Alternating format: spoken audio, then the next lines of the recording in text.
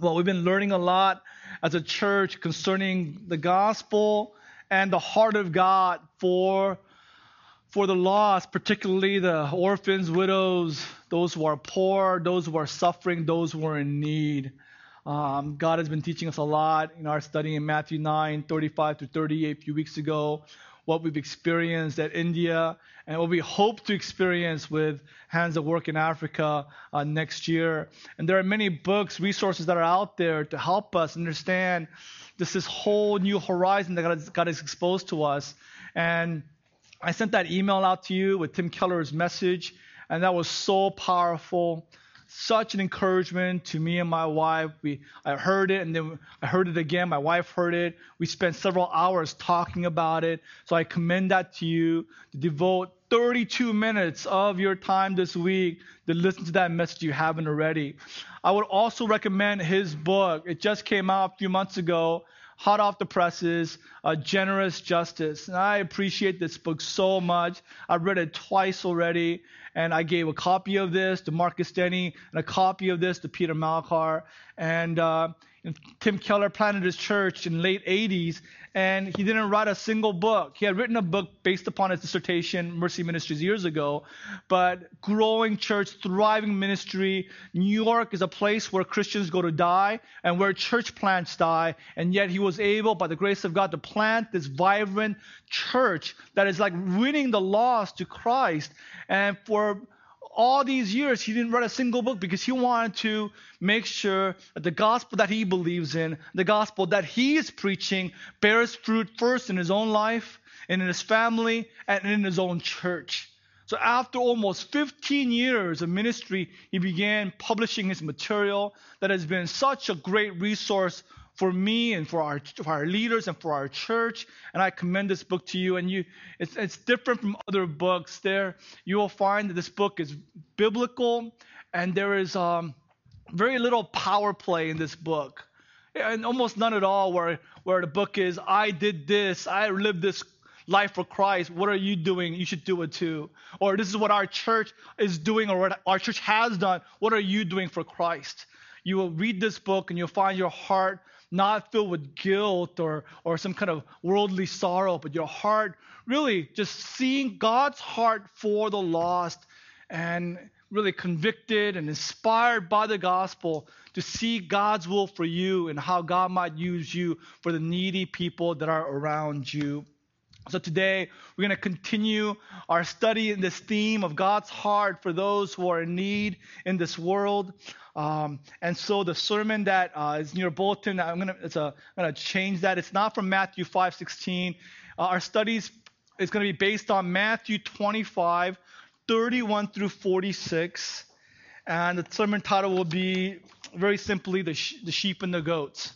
All right, the sheep and the goats. And I think the AC is on, Han.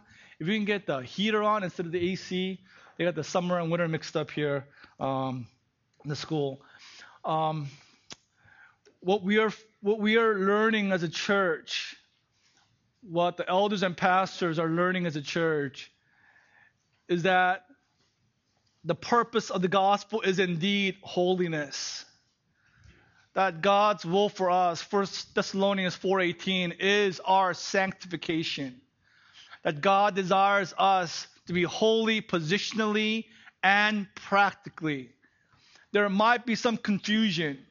There might be some misunderstanding. Definitely, I might be misconveying something, but it could very well be, there is I'm muddying up the waters and it's being misheard. But God's heart is for our holiness. But what we're learning is that the holiness is a means to another end. The holiness is not the ultimate end for the Christian life. God desires us to be holy, pure, and consecrated, set apart for the purpose of good works, for the purpose of good deeds, the purpose of loving the world and serving one another. Right? If we see holiness as just as an end of itself, what will happen is we become fixated on our own Christian lives, on how we're doing as Christians. and we become insular and self-centered and self-focused. And all we care about is our word life, our prayer life, our theology, our doctrine, our walk. And in that way, we become hypercritical towards others. And over time, we despair of ourselves because we fall short of the standard of holiness. There needs to be an outlet. There is a biblical outlet prescribed to us in the scriptures. And what is that outlet? Is that God makes us holy instruments to be used for good works in this world. Ephesians 2, 8 through 10. For by grace you have been saved through faith. And this is not your own doing. It is God's gift to us. It is the gift of God, not because of works, lest anyone should boast. And then verse 10, we are his workmanship, created in Christ Jesus, what? For good works. That's the intended end of our salvation and our sanctification. God created us. God saved us. God is sanctifying us. Why? For good works, which God in the sovereignty prepared beforehand that we should walk in them. Titus 2, 11 through 14. Paul says there, grace of God has appeared, bringing salvation to all people, training us to renounce ungodliness, to renounce worldly passions, and to live self-controlled, upright, and godly lives in the present age. God is concerned with our holiness. God is concerned that we live pure lives. Why? Verse 14, he gave himself for us to redeem us from all lawlessness and to purify for himself a people for his own possession who are zealous for good works. He did all of this. Why? Why did he leave us here on the earth? So that we might be zealous for good deeds. Titus 3, the very next chapter, 3 through 7. We ourselves were once foolish, disobedient, led astray, slaves to various passions and pleasures, passing our days in malice, envy, hated by others, and hating one another. That's who we were. But when the goodness and loving kindness of God our Savior appeared, he saved us, not because of works done by us in righteousness, but according to his own mercy by the washing of regeneration in the Holy Spirit, so that being justified by his grace, we might become heirs according to the hope of eternal life. And then verse 8, the saying is trustworthy, and I want you to insist on these things, so that those who have believed in God may be careful to devote themselves to good works. Paul says, insist on these things, Titus. To your church at Crete, insist on this, that God saved them so that they might be careful to devote themselves to good works. So Jesus saved us. He's sanctifying us that we might be a people set apart for good works, that we might be a salt and light in this world, that we might display God's glory, display the glory of his holiness and love, the glory of his truth and grace, display his justice and mercy. But the sad reality is that for me and for our church, we are not balanced. We are much better, and we're not that good in holiness either, but compared with the two, we're much better at holiness than love. We're much better at knowledge than mercy. I am much better about truth and theology and doctrine than about grace. We are discovering that God's heart is both, and he calls us to do both, to be both, and to do both. We are discovering that love, mercy, and grace to one another, to the poor, orphans, widows, the hungry, naked, those who are in prison, having a heart of compassion and mercy is not an optional thing for a Christian. It's not extra credit for a believer. It is essential. It is a vital element of our faith. And if this is lacking in your life, if you're lacking mercy in your heart, right, compassion in your bowels for those who are suffering. If you're lacking these things, what is needed for you, what is necessary, is not just heart surgery. It is more, because your heart can't be repaired. It's irreparable. What is required is open heart transplant surgery. You have a heart of stone, not a heart of flesh. God must do a spiritual work where you are born again, where God gives to you a new heart, a heart that understands the grace, love, and mercy that you have received from Christ, therefore, that is in you by the work of the Holy Spirit. This is how radical, how intense, how important this issue of compassion for the poor is for our faith, for your life, and even your destiny is at stake. Your destiny is hanging in the balance on this issue. And you might be saying, oh, James, that seems a little bit too much. Are you exaggerating here? Is this true? Are you speaking in just lofty, hyperbolic terms just to get attention? No, we find this out based upon our passage. This is the last teaching of Christ to his apostles in the Gospel of Matthew. This is the last teaching he gives to his people. We are on the last part of our Lord's Olivet Discourse, and he says this is vital for a Christian. He knows this is within 48 hours that he'll be in Gethsemane, sweating drops of blood. He knows within 48 hours he'll be denied 3 times by Peter. He knows that within 48 hours he'll be brutalized, beaten up, spat at, scoffed, and punched and slapped, crown of thorns and a purple robe. He knows that within 48 hours he'll be hanging on a tree, cursed by God, experiencing hell, forsaken by God, where he is utterly alone, experiencing the wrath of God alone. And so with that cross in view, he teaches his disciples for the very last time. And so this teaching, this Olivet Discourse, is filled with instruction. He told them of this great Herod's temple and how it will be destroyed. Not a single stone will be left on top of itself. He gives them the signs of the end times. He tells them of the parable of the 2 servants, the parable of the fig tree, the parable of the bridesmaids, the 10 bridesmaids, and the parable of the talents. And then he gives them this last instruction. And in verses 31 through 46 of Matthew 25, it is not a parable. It is not a story. It's not an illustration. It's prophecy. It's prophetic. This will literally happen. He's describing what's going to happen one day. Just like Matthew 7:21, Jesus said, many will come to me saying, Lord, Lord, have we not performed miracles, cast out demons, did all these wonderful things for you? And Jesus will say to these people, never have I known you. Away from me, you workers of iniquity. That's a prophetic statement that will happen when we will be there to see it. Likewise in Matthew 25:31 through 46, this divine separation, this judgment that Jesus Christ will execute upon all people of the world will happen, and everyone here will see it with our own eyes. This is his last teaching, emphasizing its importance. It is here that the Lord determines who will and will not enter his kingdom.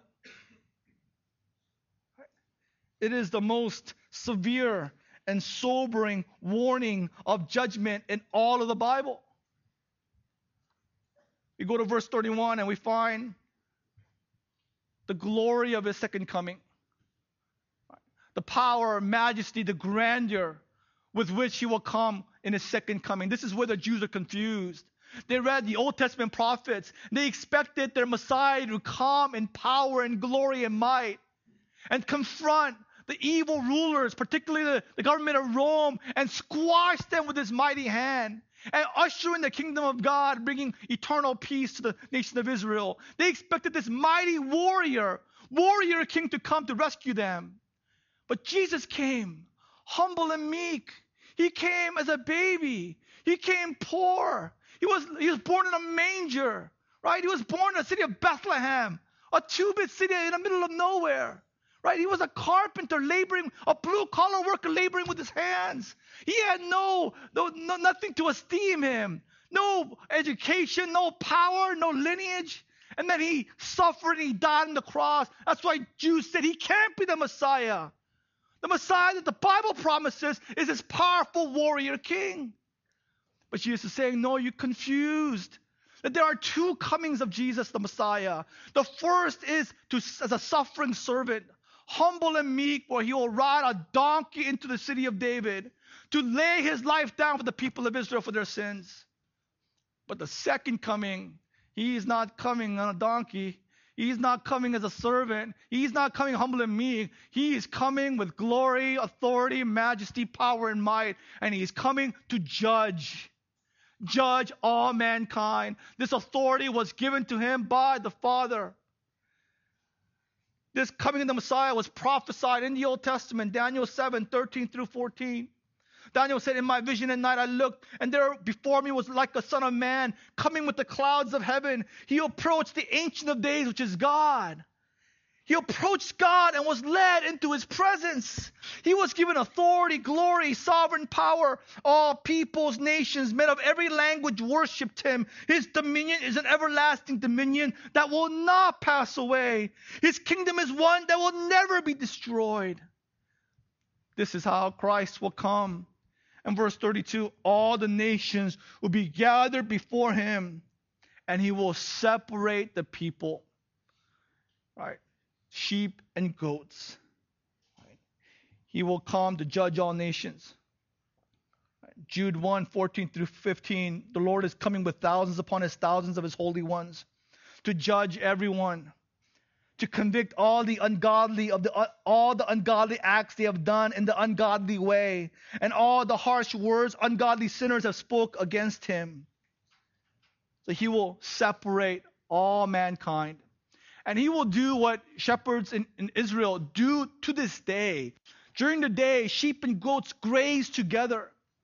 Sheep are docile, gentle animals. Goats are unruly, easily provoked. So at night, they separate them.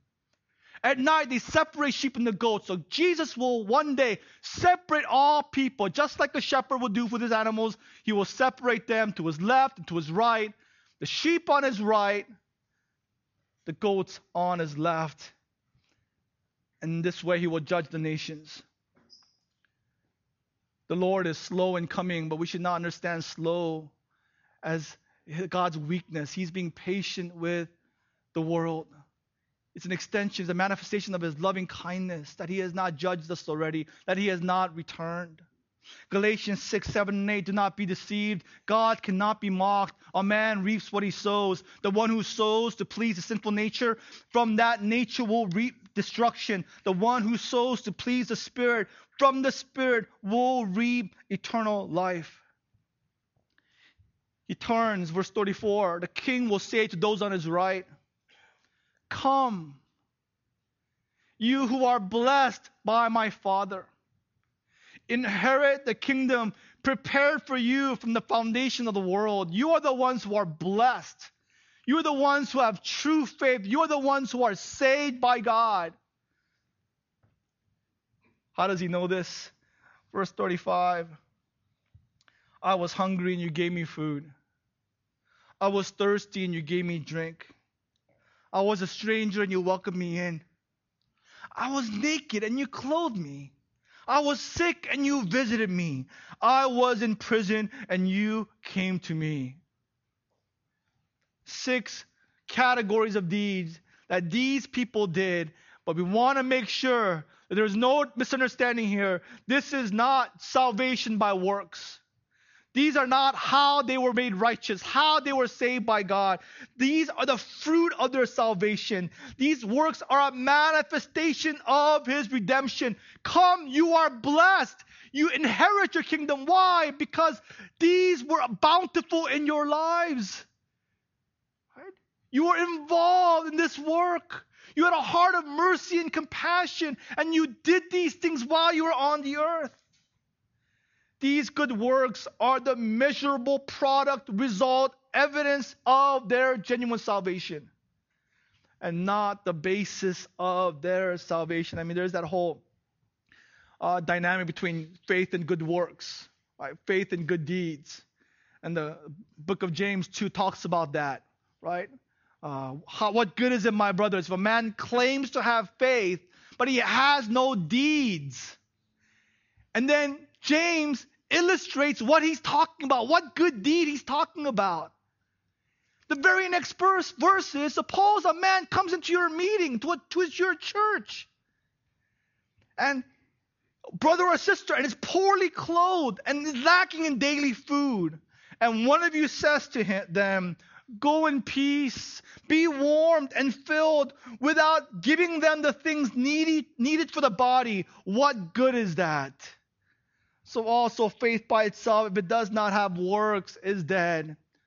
So if you come upon someone who is hungry, who is lacking clothing, and all you do is minister to them spiritually, I wish you well. I'm going to pray for you this week. Let me share a Bible verse with you. If that's all you do, that is a faith that even demons have, James 2:19. Very next passage, and they even shake. It is not genuine faith. 1 John 3:16, 17. By this we know love, that he laid down his life for us. And we ought also to lay down our lives for the brothers. If anyone has the world's goods and sees his brother in need, yet closes his heart against him, how does God's love abide in him? It's a rhetorical question. John is saying God's love does not abide in him.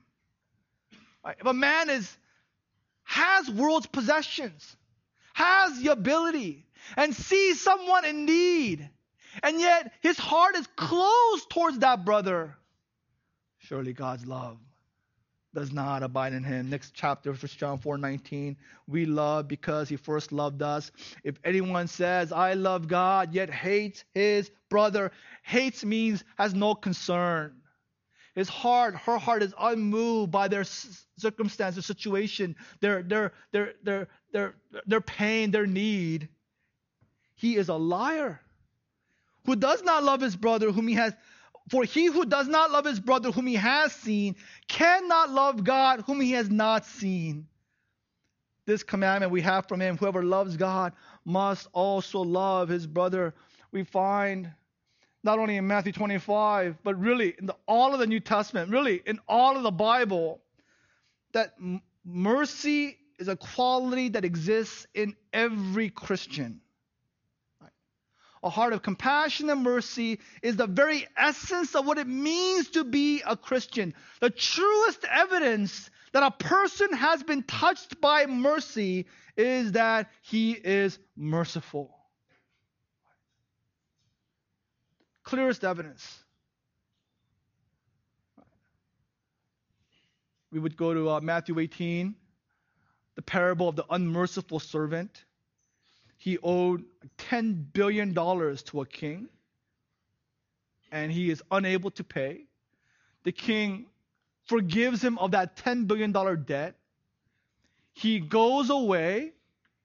He knows about this. He goes away happy and finds a guy who owes him $5, and he is angry. He is filled with anger and rage against this guy for not paying him back. Takes him to the authorities and has him jailed. The king hears about this and so angry. How could you not have mercy upon this person who owed you $5 when I forgave you of $10 billion? What is going on here? Right. For him, he received mercy. He was forgiven of $10 billion debt. But for him, it was just a legal transaction. For him, it was like he won the lottery. For him, like he was able to convince the king somehow. He was able to articulate his need. He did something to earn it somehow. It was a legal transaction, and my debt is paid. But for him, he didn't understand why the king did this. Right? The heart behind the forgiveness of his debt. That is why it didn't break through his heart. And so when he met someone who owed him $5, he had no mercy for this guy. Right? For many of us, The gospel is just facts. Gospel is just the 4 spiritual laws. Gospel is just truths or ideas or teaching, instruction. So we have a legal mindset. This is what God did. This is what I have to believe. Therefore, I'm saved. My sins are forgiven. And we're fixated on that, and we have no conception of why. Why would God do this? Why did God do this? Why did God? Wow, you were a sinner. Why? You did nothing but curse God to his face. Why would God send his only son to go down the cross for your sins so that you might be righteous in his sight? Why? And the Bible tells us it's because of his heart of love for us. Because God is a God of infinite mercy, steadfast love, unending compassion. That is the reason why. And that is what shakes our hearts. That is what we are to know about the gospel. There are 2 Greek words for knowledge in the knowledge. It's gnosko and oida. Oida is just conceptual knowledge, intellectual knowledge, information. The word gnosko is intimate knowledge, personal, relational, experiential knowledge. For many of us, just like this man, we have a legal understanding of the gospel, but we don't have an experiential understanding of the why behind the gospel. Therefore, we go around, and what is missing is mercy. What is missing is compassion, grace, and love towards others. This is compounded by our sense of our own righteousness. You go to Matthew 18, verse 26. The man's response to the king, he says, I owe $10 billion. His response is, have patience with me. I will repay you. That's the heart of religion. I just need more time. You just need to give me more time. I have the ability to make myself righteous, to justify myself, save myself. I can do it. I'm going to resort to myself. I believe in myself. And with that mindset, there is no mercy towards others. Right? Because you look at other people and say, hey, I was going to pay myself back. I know I sinned, but I was getting my act together. Why can't you get your act together? Right? Why can't you be moral and just and righteous? And because of that, legalism, lack of mercy and compassion towards others. Jesus said to these people, there was evidence, clear evidence of mercy and compassion in your life. Therefore, your faith is genuine. Come into my kingdom. And then verse 37, their response is amazing. They say, Lord, when did we see you hungry? I mean, if I gave food to Jesus, I would remember this. Right? I wouldn't forget that. When were you thirsty and I gave you drink? When did we see you as a stranger and welcome you into our house? Or when were you naked and we clothed you? When did we see you sick or in prison to visit you? And the king will answer them, truly I say to you, as you did it to one of the least of these, my brothers, you did it to me. Whatever you did to the least of my brothers, you did it to me. There is this unbreakable union, inseparable union between Christians and Christ. Right? Ephesians 5:29-30, we are the members of his body. Romans 6, we've been baptized into him. Galatians 2:20, we've been crucified with Christ. It is no longer I who live, but Christ who lives in me. Saul was told, Saul, Saul, why do you persecute me? There is this union between believers in Christ. And Jesus was saying, when you fed that hungry person, you fed me. When you gave water to that thirsty person, that was me. When you clothed that person who was cold, that was me. It was me who you were ministering to. And they were completely unaware. For them, they were so grounded in what Jesus had done for them. It was just part of their life. Good works. They're abounding in good works. They almost were not cognizant that they were doing good works because they were so abounding in this beautiful work. I'm told that one of the most beautiful places in the world is the island of Maui. And you go there, you see the ocean, the sea, the clouds, the sky, just the beauty of that island, and you would agree. But they would also tell you, if you stay longer than 2 months, you become oblivious to that island. You forget that you're living in paradise. People that are natives of that island, they don't even notice sunrises and sunsets anymore because it is just a part of their life existence. Likewise for these believers. They were abounding in beautiful work. And yet, because it was so natural to them, they were completely unaware of it. They were just believing the gospel and living out the gospel. And they were doing it for Jesus. Right? That's not what legalists do. Pragmatists do. Religious, they always have an angle. Right? They do something and they got to call attention to it because their agenda is self-promotion. They got to get something out of it. Philip Morris, the tobacco company years ago, had this worldwide campaign to stop underage smoking. They spent $100 million, right, to stop people under 18 from smoking their products.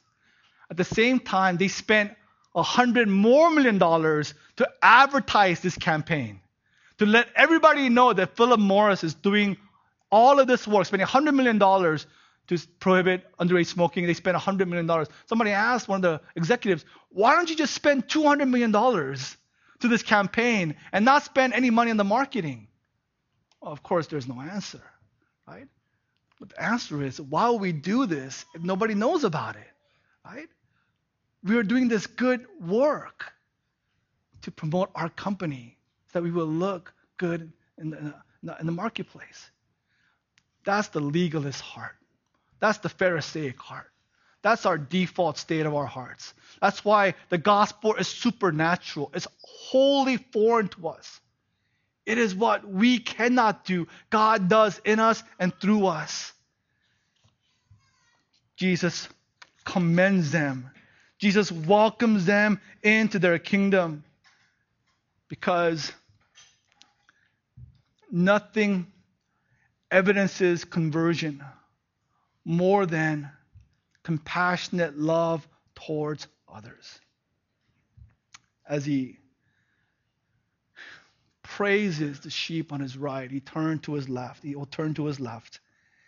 And he will say, verse 41, depart from me, you cursed, into the eternal fire prepared for the devil and his angels. For I was hungry, and you gave me no food. I was thirsty, you gave me no drink. I was a stranger, and you did not welcome me in. I was naked, you did not clothe me. I was sick and in prison, and you did not visit me. And they will also answer, saying, Lord, when did we see you hungry or thirsty? When did we see you stranger, naked, or sick, or in prison, and did not minister to you? Then he will answer them, saying, truly I say to you, as you did not do it to one of the least of these, you did not do it to me. A lack of compassion and care for the poor, orphans and widows, and those who are suffering is a clear sign that the worshipers' hearts are not right with God at all. That their prayers and all their religious observances are just acts of pride and acts of selfishness. Tim Keller tells a story in his book and in the sermon that I emailed to you, a true story. There was an elderly woman who was single, was a widow, and she had no children, no heirs. She had no family, no relatives to give her inheritance, except one nephew, one young man. Whenever he came over, he was just so nice. He was so gracious and kind and just warm and just serving her. But she wondered, what is he really like? What's really in his heart? True story. One day, she dressed herself as a homeless lady and went and sat in the steps out of his townhouse. That morning, the young man came out and he kicked her. He yelled at her, screamed at her to get out of his neighborhood. He's going to call the cops. At that moment, she knew what her nephew was really like. And this is what these people in Matthew 25 discovered. That who they truly are is not what they were in church, but how they treated people who were the outcasts of society. Isaiah chapter 1, God said, "What to me is the multitude of your sacrifices? I have had enough of your burnt offerings, the fat of your well-fed beasts. I do not delight in the blood of bulls, lambs, or goats. When you come before me, who has required of you this trampling of my courts? Bring no more vain offerings. Incense is an abomination to me. New moon and Sabbath and the calling of convocations. I cannot endure iniquity and solemn assembly. Your new moons, your feasts, my soul hates. They have become a burden to me. I am weary of bearing them. When you spread out your hands, I will hide my eyes from you. Even though you make many prayers, I will not listen. Your hands are filled with blood.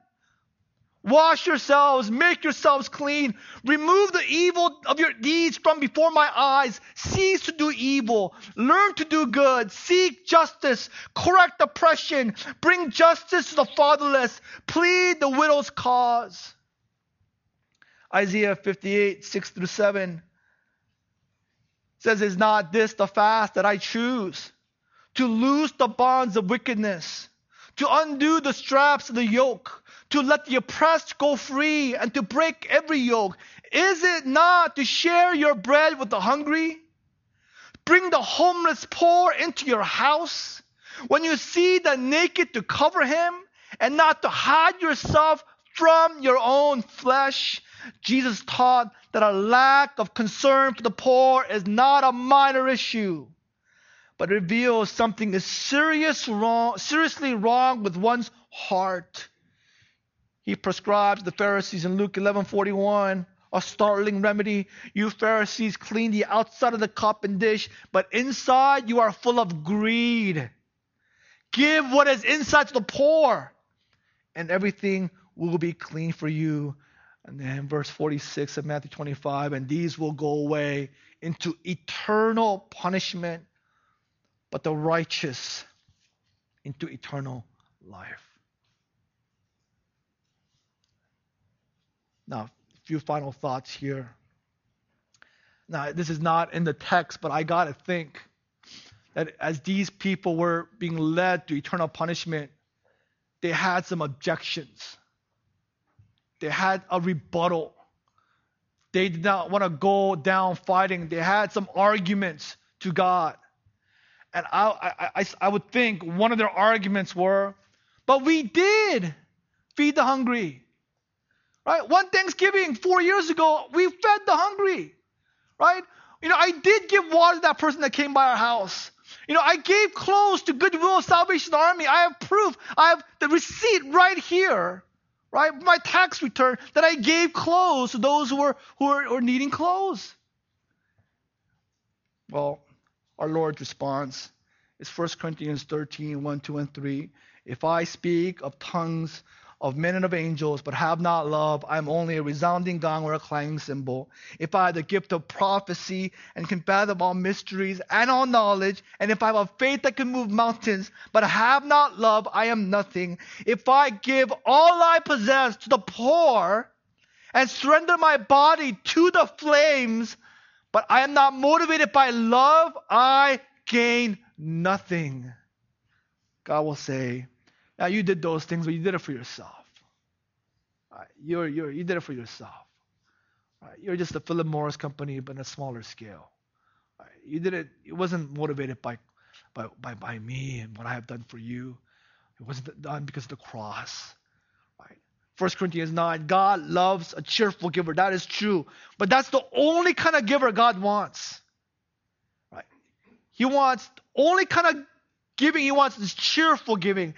If you give out of begrudgingly, if you give out of duty, out of anger or pain or guilt, that is not giving that honors the Lord. He rejects that kind of giving. It is no gift at all. Other objections might be, and I'm borrowing here from Jonathan Edwards' sermon in 1733, The Duty of Charity to the Poor. He would go and preach this sermon on Christians' responsibility to the poor, and he would hear all these objections. So he rebutted these objections. I'm just going to paraphrase them for our time. Another objection is, these people, they were not destitute. Right? They weren't that poor. They weren't to their last dime. They weren't really poor at all. I remember seeing John Stossel's report in 2020 many years ago. He found homeless people who were eating at a soup kitchen. He went to their apartment and saw how they lived, and they had cable TV. Right? They had big screen TV. They had VCRs and DVD players. And said, look, they're not really poor. And that's the objection. Yeah, they weren't really that poor. They were able to survive. Jesus will respond according to Edwards. Well, the Old Testament commands to love others as you love yourself. Is that how you treat yourself? Right? Do you only buy a new piece of clothing when you have nothing else to wear? Right? Do you frantic about your finances when you have sold everything, you've liquidated everything to eat? That's when you ask for help? Is that how you treat yourself? Or at every inkling of discomfort, do you rush to care for yourself? Well, the Bible says, love others as you love yourself. Well, the new commandment goes further. Love others as I've loved you, John 13:34. Is this how Jesus loved you? Right?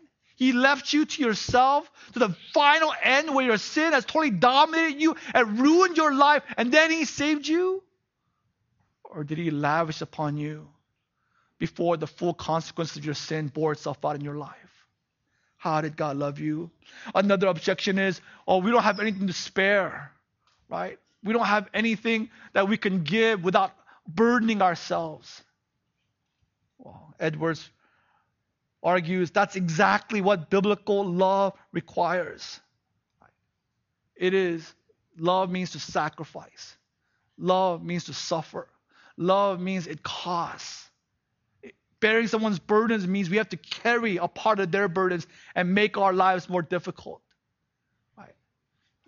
If we give just out of what is left over, that is not Christian love. Is that how God loved us? Is that how Jesus loved us?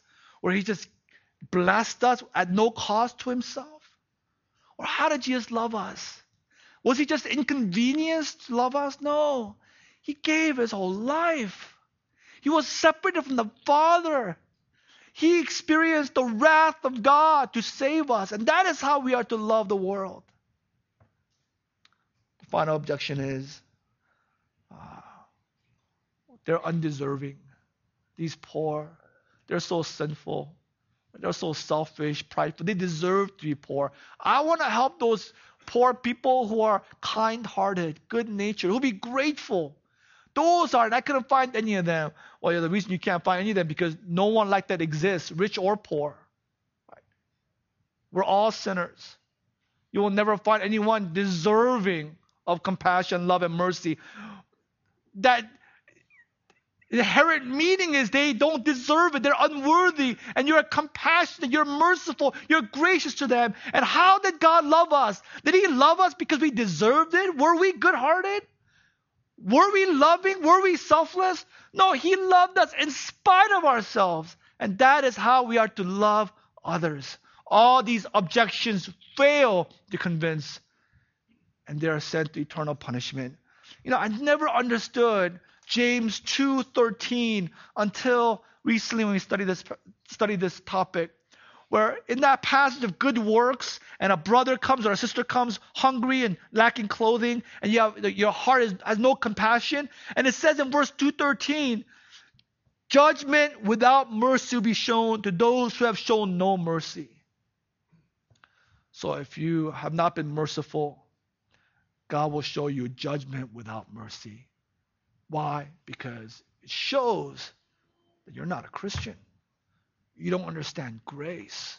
You don't understand God's love. To those who have not been merciful, there is judgment shown to you without any mercy whatsoever.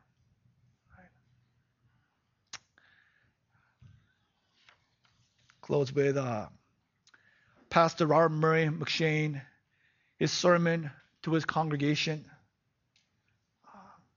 concerning this.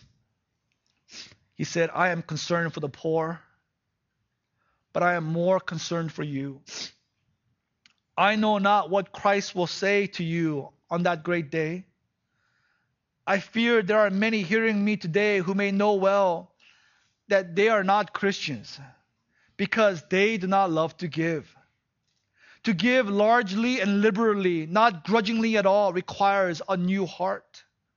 An old heart would rather part with its lifeblood than its money. Oh, my friends, enjoy your money. Make the most of it. Give none of it away. Enjoy it quickly, for I can tell you, you will be beggars for eternity. What is the way out? Jesus is the way out. Jesus is the way out. The cross is the way out. Not just looking at what happened. Not just looking at, oh, $10 million debt was forgiven. Now I'm debt free. No, we got to look at the heart behind the cross. Why did God? Remember 2 weeks ago we looked at Jesus. At any moment on the cross, he could have said, you're not worth it. James, you're not worth it. You're so selfish. You're so self-righteous. You're so full of yourself. Why bother? And he could have left the cross and left me in my sins. What kept Jesus on the cross for me and for you? It was love that kept him there. What sent Jesus to the cross? It was Father's love for you, his compassion, his grace, his mercy that sent his only Son to the cross on our behalf. That truth is what breaks through and gives us an inkling into the power of the gospel, so that we might have new hearts to love God and to love others.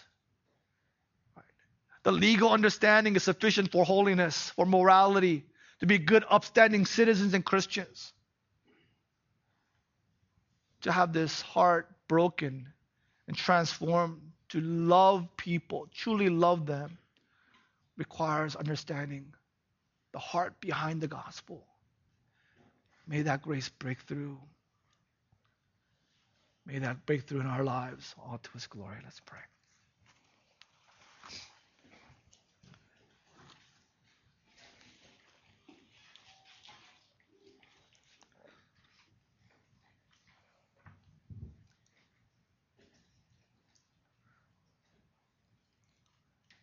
Lord, we thank you for the grace you have shown us this morning.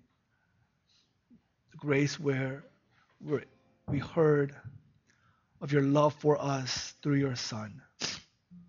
That is a mercy and grace that we do not deserve.